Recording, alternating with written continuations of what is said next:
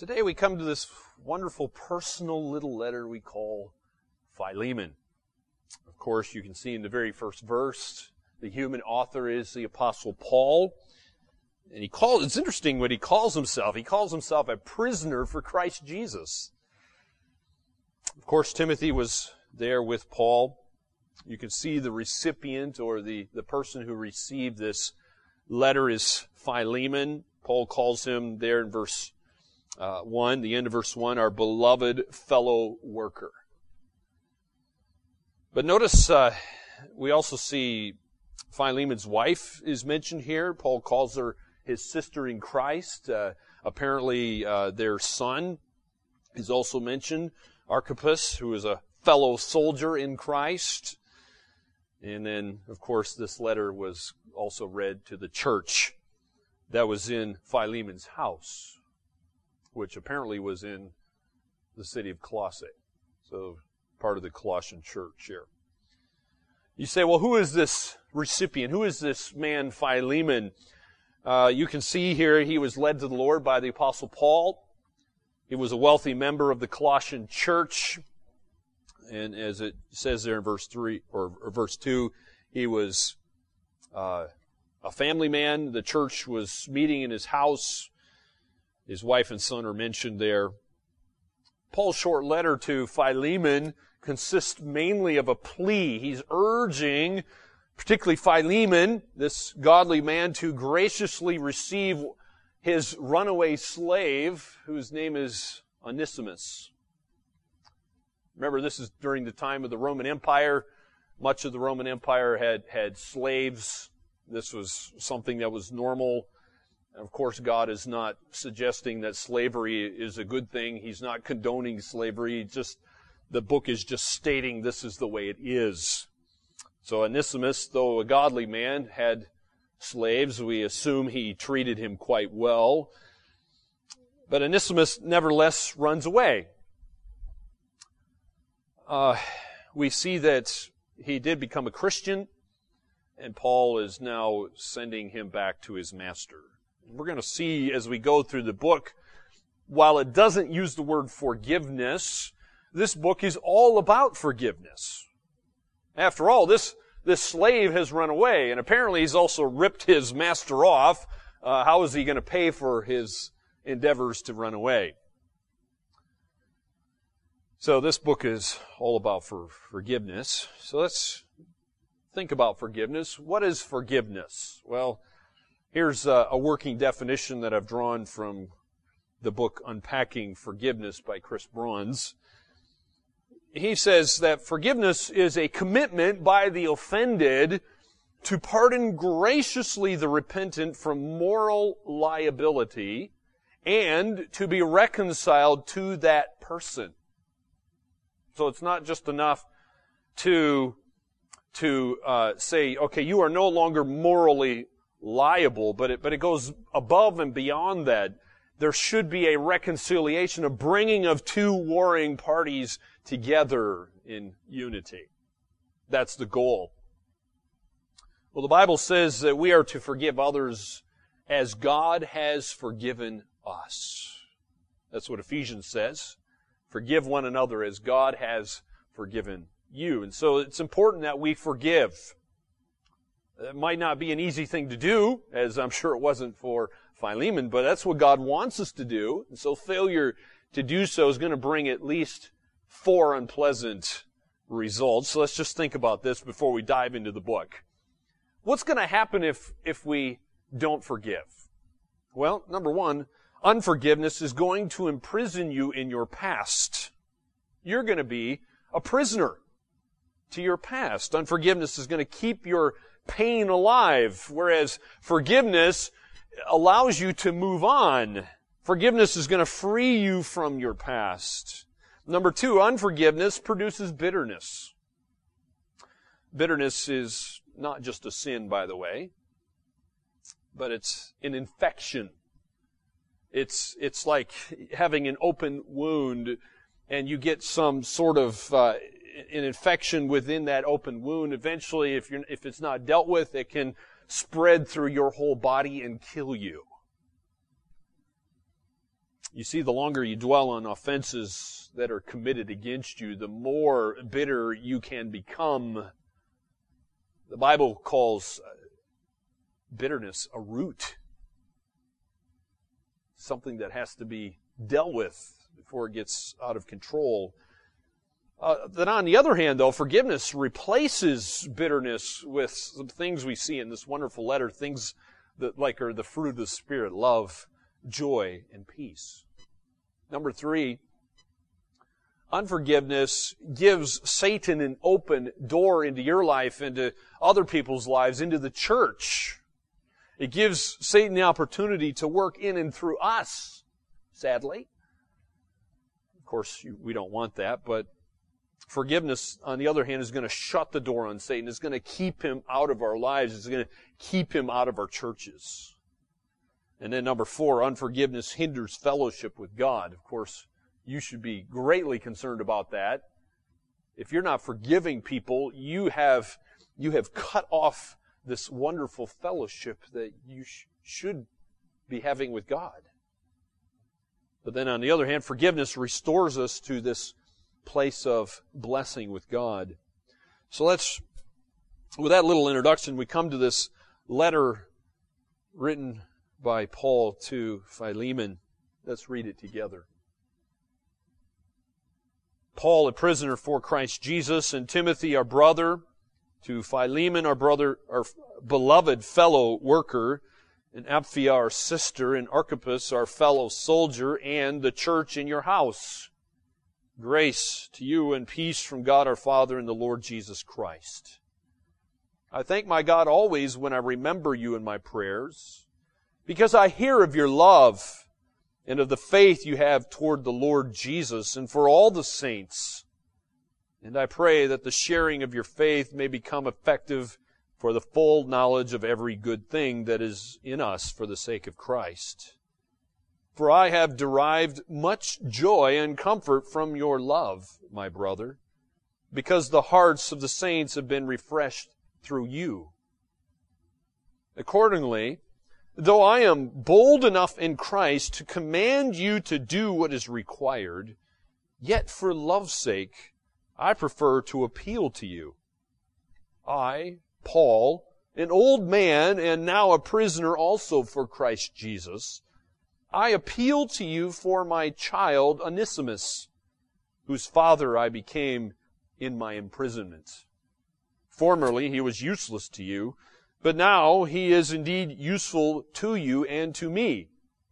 I am sending him back to you, sending my very heart. I would have been glad to keep him with me in order he might serve me on your behalf during my imprisonment for the gospel. But I prefer to do nothing without your consent, in order that your goodness might not be by compulsion, but of your own accord. For this perhaps is why he was parted from you for a while, that you might have him back forever. No longer as a bondservant, but more than a bondservant, as a beloved brother, especially to me, but how much more to you, both in the flesh and in the Lord. So if you consider me your partner, receive him as you would receive me. If he has wronged you at all or owes you anything, charge that to my account. I, Paul, write this with my own hand. I will repay it, to say nothing of your owing me even your own self. Yes, brother, I want some benefit from you in the Lord. Refresh my heart in Christ. Confident of your obedience, I write to you, knowing that you will do even more than I say. At the same time, prepare a guest room for me, for I am hoping that through your prayers I will be graciously given to you. Epaphras, my fellow prisoner in Christ Jesus, sends greetings to you. And also do Mark, Aristarchus, Demas, and Luke, my fellow workers. The grace of the Lord Jesus Christ be with your spirit. Let me just say I'm very thankful for godly men, in particular those who have been a blessing to the church. Ephesians 4 mentions that God gives gifted people to the church to serve His church, and I'm thankful for many whom God has used in my life. We are greatly indebted, and I am indebted to Pastor John MacArthur, particularly for this particular sermon. I thank him for how God has used him, and I hope this message will be a blessing to you as it has been to me. But as I said, this wonderful book is telling us about forgiveness. We're going to see the character of someone who forgives. We're going to see some wonderful actions of someone who forgives, and we're going to look at some motives of one who forgives. So we're going to kind of leave it in a general sense. Yes, we're going to look at the specifics of how God has worked through these different people here in this book, but we need to apply this to our own lives as well. We need to be people who forgive, because we have been forgiven much. So let's take a look at the character, first of all, of one who forgives.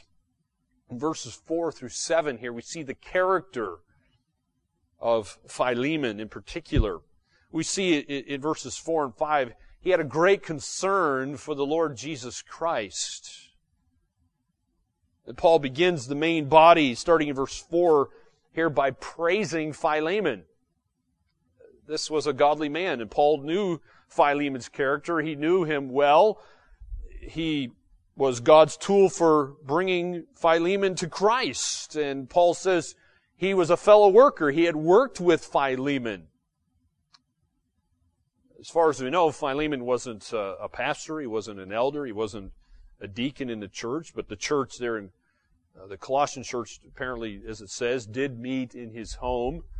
And because he knew only positive things about him, Paul was able to give thanks to God when he prayed for Philemon. You can see there, even in verse 4, I'm thanking my God always when I remember you in my prayers. And Paul prayed for him. But he was encouraged by his good character. Paul had heard of the faith which Philemon had toward the Lord Jesus Christ in particular. He mentions that.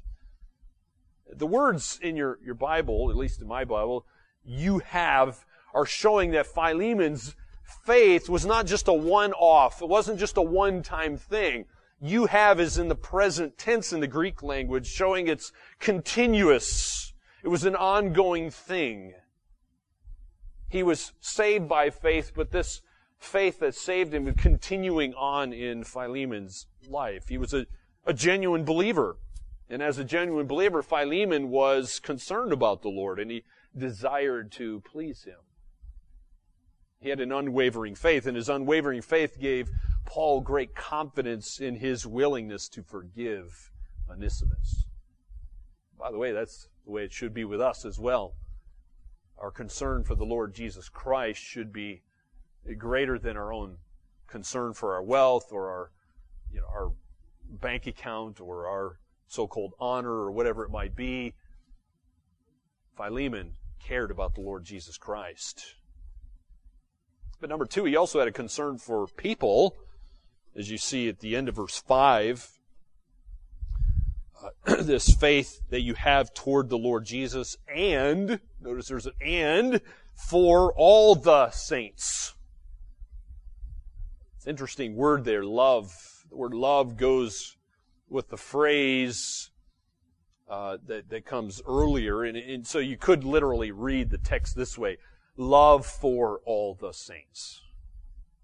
He had a love for all the saints, and this is an agape love. Agape is a Greek word, a specific kind of love. It's the love of will and choice. It's a self-sacrificing kind of a love. It's a love that is a humble love. Love, of course, is the fruit of the Holy Spirit, according to Galatians 5. It's a sign of someone who is genuinely saved, someone who has a real faith in Jesus Christ. And so because Philemon's faith here was obviously real, it showed itself in this true biblical love. He had evidences of grace, if you will. And that love, by the way, expressed itself, notice, it's expressing itself in concern for people. So if you genuinely love people, then it's going to be easy to forgive someone who has offended you. Well, not only did he have a concern for people, and not only did he have concern for the Lord Jesus Christ, number 3, he had a concern for fellowship. He had a concern for fellowship. In verse 6, it says, Paul says, I pray that the sharing of your faith may become effective for the full knowledge of every good thing that is in us for the sake of Christ. That word sharing in the English Standard Version there is the Greek word koinonia. We often translate that as fellowship or a mutual sharing. It means, by the way, much more than just merely enjoying each other's company. You can go to a cafe and sit down with someone and you can do a lot of talking, but you understand that doesn't necessarily mean that fellowship or sharing is taking place. This refers to a mutual sharing of all life. Why? Well, believers belong to each other. There's a partnership amongst believers that's produced by faith in Christ. There's a unity in Christ. And as a result of that, you're a part of the same family. We ought to be partaking together. Well, real faith and love are going to result in a concern for fellowship or a mutual sharing, as it says here. And so there's no place in the church for the Lone Ranger, if you will. There's no place in the church for individualism. Sadly, though, too many people don't care about other people. Too many churches have too many people who walk in late and just sit down and then they leave right away and they never talk to people. They don't care about people. They're not praying about people. They're not forgiving one another. They're not doing any of the one another's of Scripture. That's just sinful. And so there was a concern for fellowship, as it should be. And so that concern for fellowship was motivation for Philemon to forgive Onesimus. Onesimus could now be a part of this church because he had become a believer. And by the way, failing to do so would lead to separation. And since Onesimus was now a Christian, that would, of course, be a bad thing. By forgiving Onesimus, Philemon would maintain the unity of the Colossian church. As we move on, we see more of the character of Philemon here. At the end of verse 6, we see he had a concern for knowledge. Knowledge was part of his character here. If you look at the end of verse 6, it says that the faith may become effective for the full knowledge of every good thing. So how was Philemon to discover every good thing which was in him? How can anybody? Well, notice the word knowledge. It refers to deep, rich, full, experiential knowledge. You know, there's a difference between saying you know something, and then there's a difference between you actually experiencing that. And that's the idea here. This is something that's deep, it's rich, it's full, it's an experiential knowledge. It's the knowledge that comes through personal acquaintance with the truth. And that was Philemon. And so until he forgave, he could not experience it. By forgiving Onesimus, Philemon would experience the good thing which Paul is referring to as forgiveness. That's a good thing. It's a good thing. So he had a concern for knowledge, and then he also had a concern for glory, particularly God's glory. Notice the end of verse 6, he talks about it's for the sake of Christ. That every one of us should be doing everything for the sake of Christ. The Christian life is all about Christ's sake. So your goal should be the glory of Christ, just as Philemon's goal and Paul's goal was the glory of Christ. And if that's true, then forgiving somebody is not going to be an issue, then is it? If it's all about Christ, and of course we're to forgive as Christ has forgiven us, then it should be an easy thing for us to forgive those who have offended us. We also see that Philemon had a concern to be a blessing. He wanted to be a blessing, as we see in verse 7, because he says, "For I have derived much joy and comfort from your love." And of course, that's Paul speaking. He gained comfort and love from Philemon, because Philemon had a reputation for love, which was a fact that, of course, Paul's bringing up. And so through Philemon, the saints had been refreshed. People were meeting in his house. Philemon brought troubled people rest. That's godly character. And so you could say that Philemon was a peacemaker. And he was living that out in his life. So that's the character of this man who forgave. Let's now look at the actions of one who forgives. And this is really the main middle section of the book. How does he live this out in his life? Well, let's take a look at the actions of one who forgives. There's 3 actions in particular of somebody who forgives. If you're going to forgive, these are the actions you have to take. All 3 of them must take place. We're going to see that forgiveness involves receiving, it involves restoring, and it involves restitution. Receiving, restoring, and restitution. Let's take a look at all 3 of these, okay? The first step of somebody who forgives is you must receive the offender, the one who has offended you. That's in verses 10 through 14 in particular. But this step involves opening up your life, taking back this person who offended you. Yes, that's difficult. It's extremely difficult. You can't do that in your own strength. But Philemon needed to receive this slave back into his life because Onesimus sought forgiveness. How do we know that? How do we know that he sought forgiveness? Well, number 1, he was repentant. He changed his mind in regard to his sin. And the fact that Onesimus was standing there before Philemon as Philemon reads this letter from Paul shows and proves his repentant attitude. So he returned to face his master, whom he had wronged, whom he had sinned against. And this master, by the way, Philemon, had the power to punish him. In Roman times, masters could do whatever they wanted to their slaves. He had the power to kill him, in fact. But he's standing there knowing full well that Philemon has this power over him. So it shows his repentance. And number 2, he's transformed. If you look at verse 11, you can see this, because Paul says, formerly he was useless to you as an unbeliever, but now he is indeed useful to you and to me. Paul says he was useless, but he's been changed by the grace of God.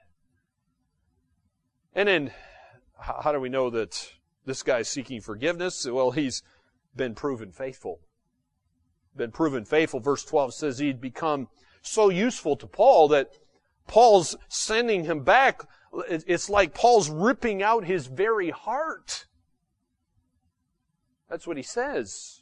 I'm sending back my own heart to you, Philemon. And then in verse 13, Paul says he'd be happy to keep him, but Onesimus doesn't belong to him. So Paul realizes, no, he needs to go back to his master whom he belongs to. So you must receive the offender. That is the appropriate action of one who forgives. And number 2, we must restore the offender. We must restore the offender. In verses 15 and 16, Paul asks Philemon not only to welcome Onesimus back, but to restore him to service. So apparently, Paul's saying, give him his old job back, if you will. Give him his old job back. Was this slave guilty? Yes, he was guilty. But God's providence was at work. God was in charge here. God used this evil to produce good. Because Onesimus somehow finds Paul, and Paul led him to Christ. And so Onesimus left as a slave. Onesimus left as an unbeliever, but this is exciting because now he's returning as a Christian brother. And in the end, Philemon received physical service as well as spiritual service from Onesimus. The third step in forgiveness is restitution. Restitution. We see in verses 17 and 18 that Paul says in verse 17, "For if you consider me your partner, receive him as you would receive me. If he's wronged you at all or owes you anything, charge that to my account." There has to be restitution. God has described that, and God had prescribed that in the very beginning of your Bibles. You can read about that in the Old Testament. Obviously, Philemon had been wronged by his runaway slave. He may have had to purchase a replacement slave. It seems likely Onesimus stole money or some possessions from Philemon to pay for his trip. And the Bible teaches that restitution needs to be made. However, having said that, Onesimus couldn't pay back all he owed to Philemon. Paying back what is owed is, of course, an essential part of forgiveness. And it would have been right for Philemon to demand this payment back, but Onesimus is a slave. He can't do that. But as you look at this, you see grace, don't you? You see grace. And of course, it's not wrong to give grace. Apparently, that's what Philemon does.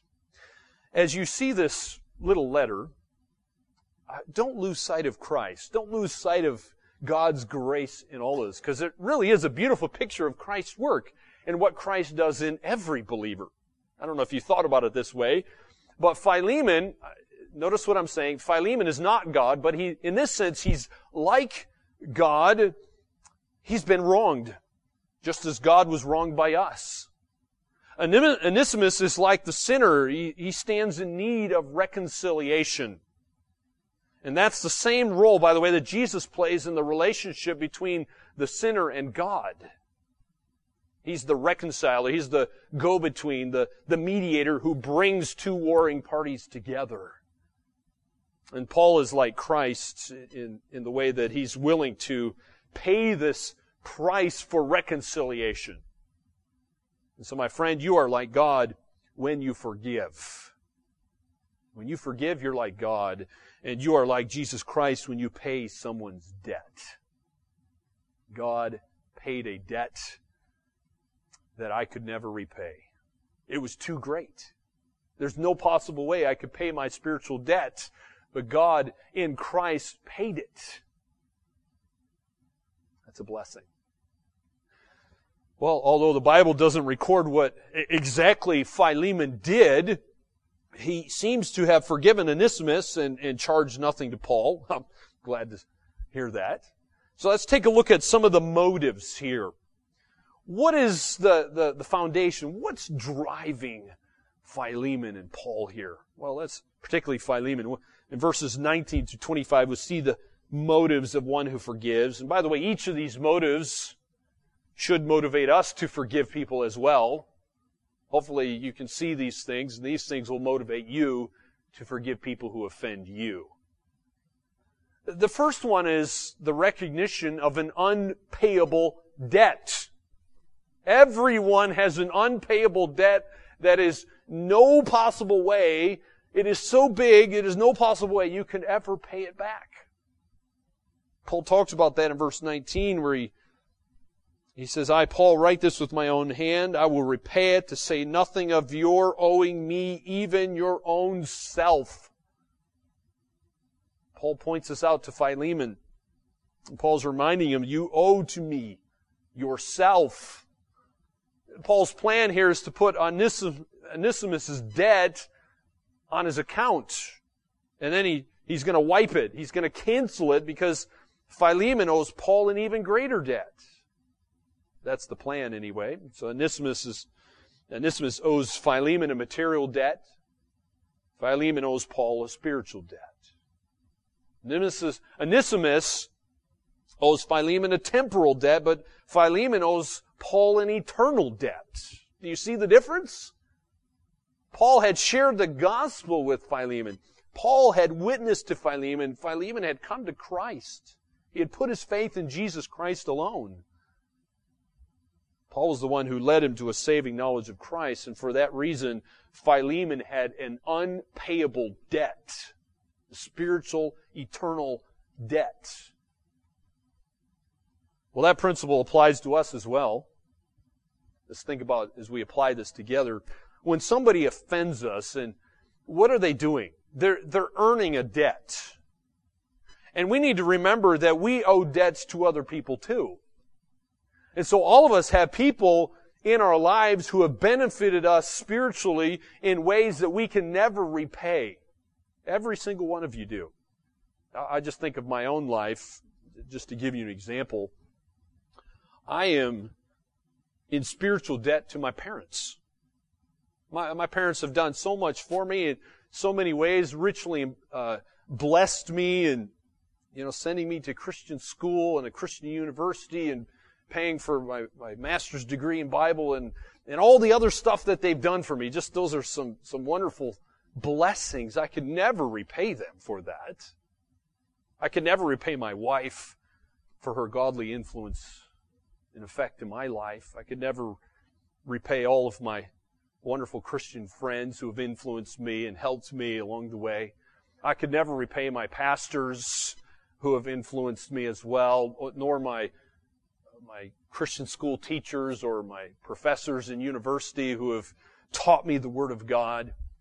I can't repay them for that. There's no possible way. So I have a huge, massive, unpayable spiritual debt. And so as you think about that, that ought to influence you. That ought to motivate you to forgive other people. The second motive is the possibility of being a blessing. You have the possibility of being a blessing. Look what Paul says in verse 20. Yes, brother, I want some benefit from you in the Lord. Refresh my heart in Christ. So by forgiving Onesimus, Philemon would then benefit Paul by bringing joy and comfort to him because of his example. If he's obedient and he's showing love to this person who doesn't deserve it, then that would encourage Paul. It would refresh him. Philemon would then be able to maintain the unity of peace in the Colossian church, and of course that would bring great joy to Paul. It would refresh his heart, as he says. He would be a spiritual blessing. All Christians should be motivated by this. We ought to be motivated to forgive because forgiveness will bring joy to other people. Number 3, the third motive is the necessity of obedience. Obedience is just one word we see here. Verse 21, Paul says, confident of your obedience, I write to you knowing that you will do even more than I say. Wow. Wouldn't it be nice to have that kind of a confidence? When you tell someone to do, you're urging someone, you're pleading with them to do something, you have that kind of a confidence. You can rely upon them. What a blessing. Paul had confidence in Philemon's obedience to Christ. He didn't doubt that. And he's reminding him of this necessity of obeying Christ here. How is Philemon supposed to obey, though?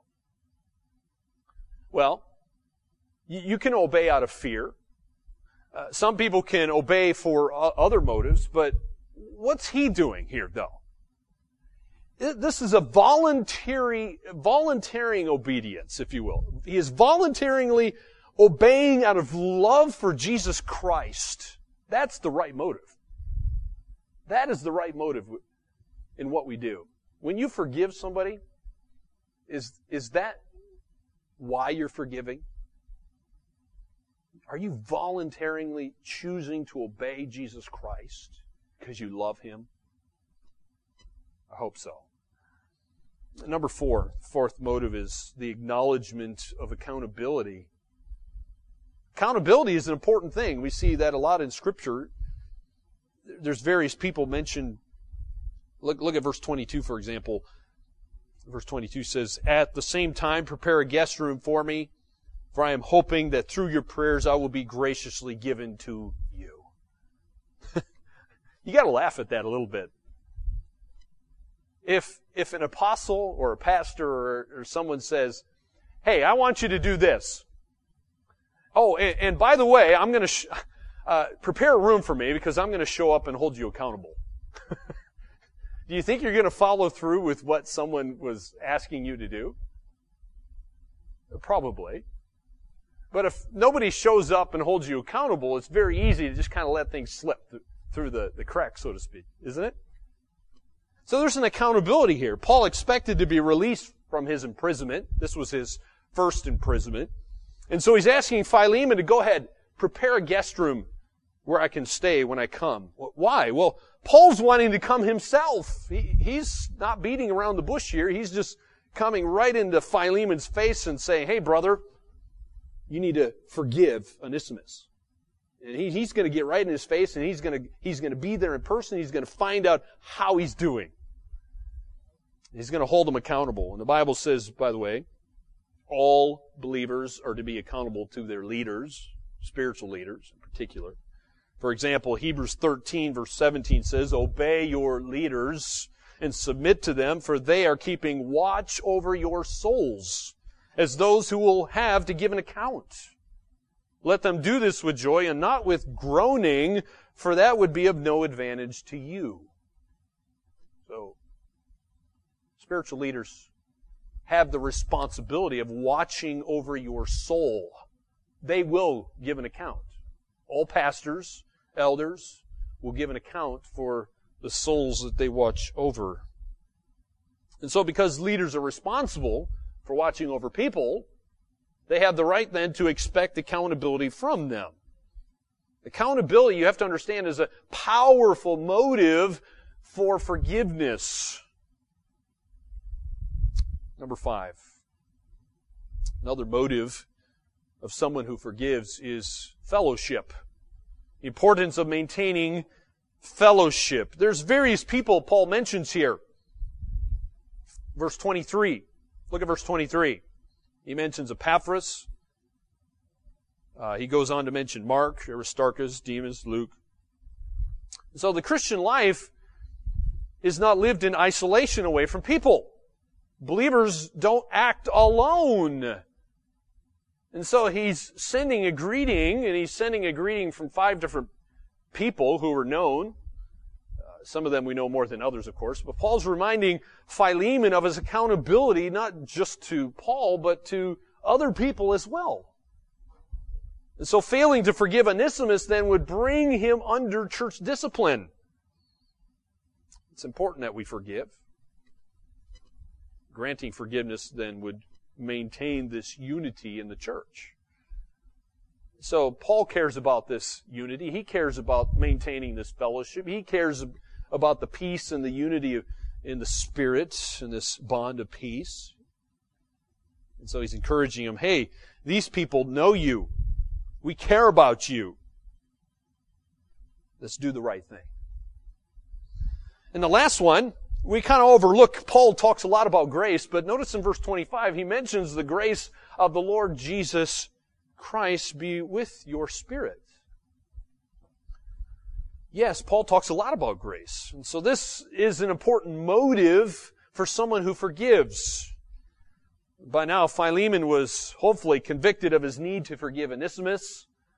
However, he may have wondered, how am I going to do this? Where is the strength going to come from when this guy comes back? He's standing here in front of him. How am I going to do this? Well, the answer is right there, verse 25. The grace of the Lord Jesus be with you.